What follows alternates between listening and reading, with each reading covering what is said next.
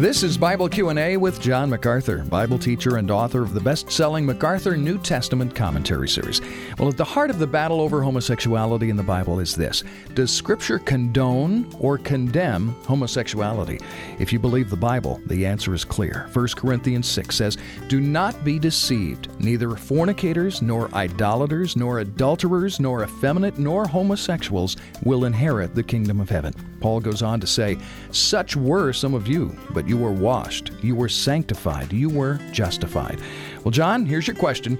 What do those words infer? Washed, sanctified, justified. Do they indicate a converted homosexual will completely abandon that lifestyle?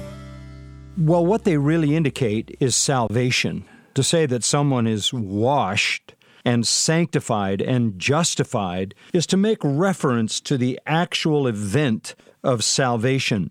In salvation, we are washed from our sins. We are separated from sin in the sense of its dominating total power.